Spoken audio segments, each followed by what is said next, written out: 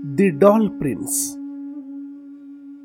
Written by Manoj Das. Narrated by Samir Ranjan Das. A king was in a forest with his 4 sons to hunt birds and beasts for sport. The king was a great shot. Arrows flew from his bow like streaks of lightning, and they never missed their mark. The eldest prince was equal to his father in marksmanship. If the king killed 2 tigers and 1 boar, he killed 2 boars and 1 tiger. The second prince and the third were not lagging far behind. With great dexterity, they toppled one bird after another from the trees and felled deer after deer. But it was quite different with the 4th prince. He was most reluctant to shoot. If at all he shot, he missed the mark. His face recorded no glow of enthusiasm. At the end of the day, the king relaxed beside a waterfall and took stock of his son's achievements. He was proud of his eldest son, quite happy with the next 2 sons, but disappointed with the 4th. "I am ashamed of him," he murmured. Evening was approaching. The king bade the members of his party to proceed to palace, carrying their game with them. Only a few bodyguards and his sons remained with him. He proposed to spend some time in the company of a hermit who lived in the forest. The king held him in high esteem. A little after sunset, the king and the party reached the hermit's dwelling, consisting of a cave and a few huts. They prostrated themselves before him. The hermit's disciples entertained the royal party with delicious fruits, roots, and milk. After that, as was the practice, they left the king alone with the hermit. "Why do you look so pensive, dear king?"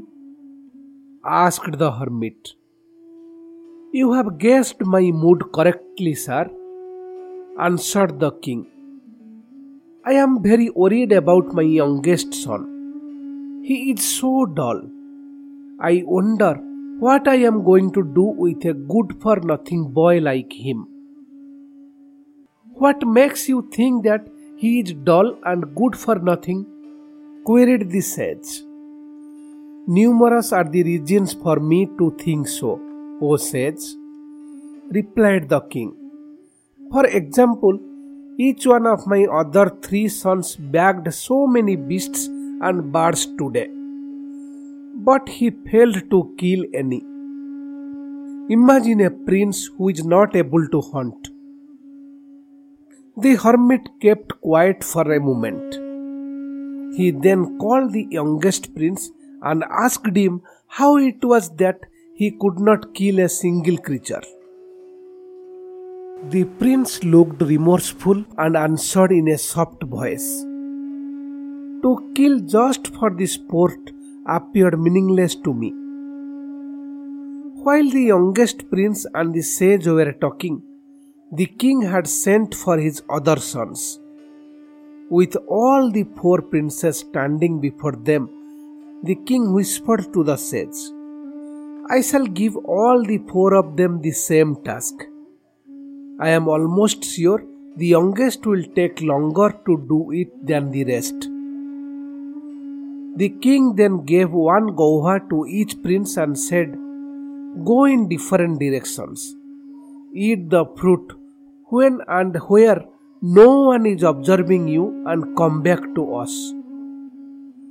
The princes dispersed. The eldest prince returned soon. Triumphantly, he said, "I went near the stream. No one was there. I finished eating the gauha." The second prince returned a while later. I went near the stream, but in the moonlight I saw a monkey watching me. I left the place and hiding myself behind a bush ate the fruit, he said. The third prince arrived soon thereafter and said, I am sorry for being a little late, but I knew owls can see in the night and there are plenty of them in this area. So I went into the meadow and ate the fruit. The sage and the king asked the three princes to return to the palace. The two sat waiting for the youngest prince. A long time passed. Did not I tell you? See for yourself how long it takes to do such a simple thing, the king remarked. The youngest prince returned at last, the guava still in his hand. So, you failed to find the right place to eat your guava? Heh, you strange boy! Burst out the king. The prince looked at him with sadness in his eyes, but kept quiet. But the sage stood up and received the boy with great warmth and said, I know what you have to say, even though you do not care to say it. But I want you to speak out, explaining why the guava remains uneaten. O sage, I had been asked to eat the fruit when and where no one observed me. I failed to fulfill the conditions. Is there a time when God does not observe me, or a place which is beyond his vision? Said the prince. The sage embraced him. Looking at the king, he said, O king, this boy is not meant for you. He is a great soul born in your family out of compassion for you. Leave him there. The king woke up to his error in judgment. He was eager to take back the prince, but the prince had realized his destiny. He did not budge. He remained with the hermit and became a yogi.